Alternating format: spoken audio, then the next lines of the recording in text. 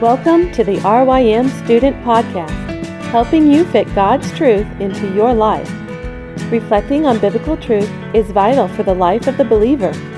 We hope this podcast will encourage you in your walk with Jesus. The following was recorded at one of Reformed Youth Ministries conferences. The audio might not be clear, but the message is. We hope you enjoy it. And we don't have a clue what Christianity is all about until we start talking about a big word called justification. Justification, right?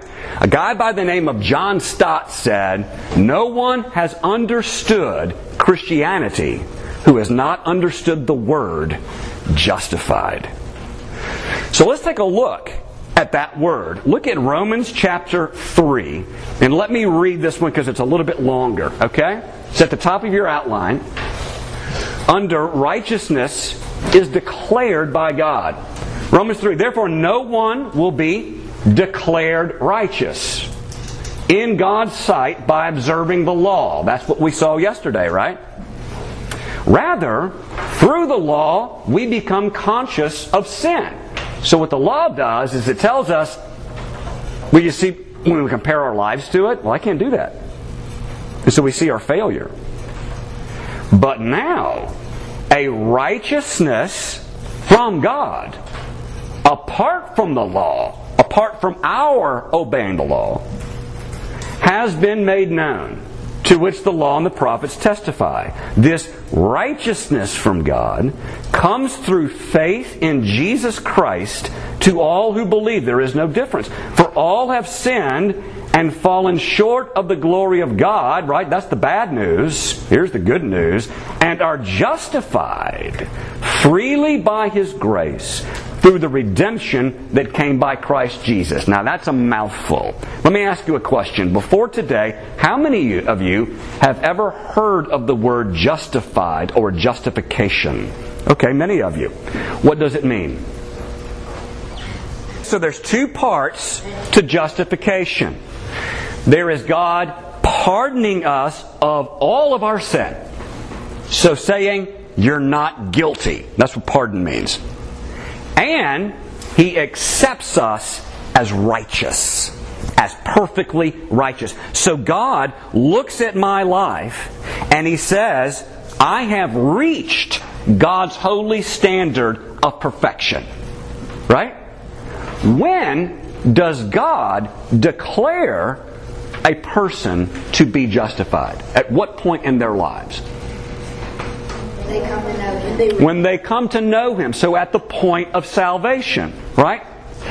So He declares us to be not guilty and perfectly righteous when we're saved. Are you actually perfect? Do you still sin after you're saved?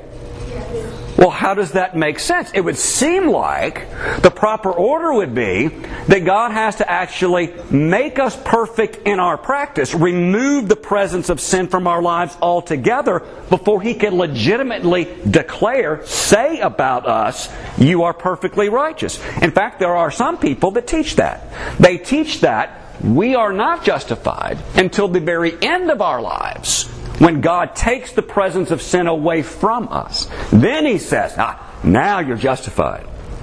But what does Romans 5:1 say?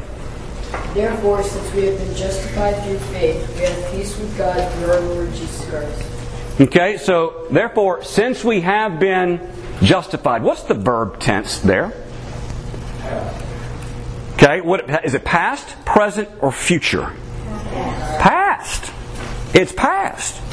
Having been justified. It's not at the end of our lives that God justifies us. It's at the beginning of our walk with Jesus, right? When we are given new life, when we have faith in Christ, when we are saved. But how can God be holy and say about sinners, you're perfect?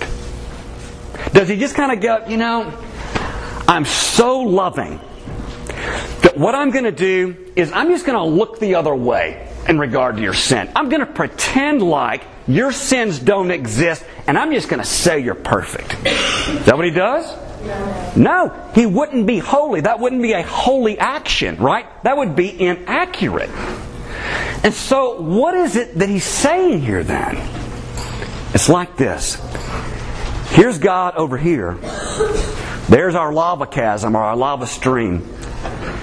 And you're over there. And God goes,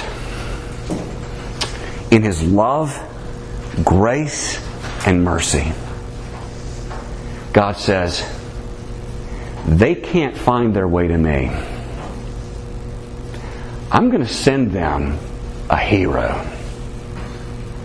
who will bring them to me, who will put them on His back and make the jump for them. I'm going to send a hero who will do for them what they cannot do for themselves. And that hero is Jesus. For more information on RYM student conferences, visit rym.org/conferences.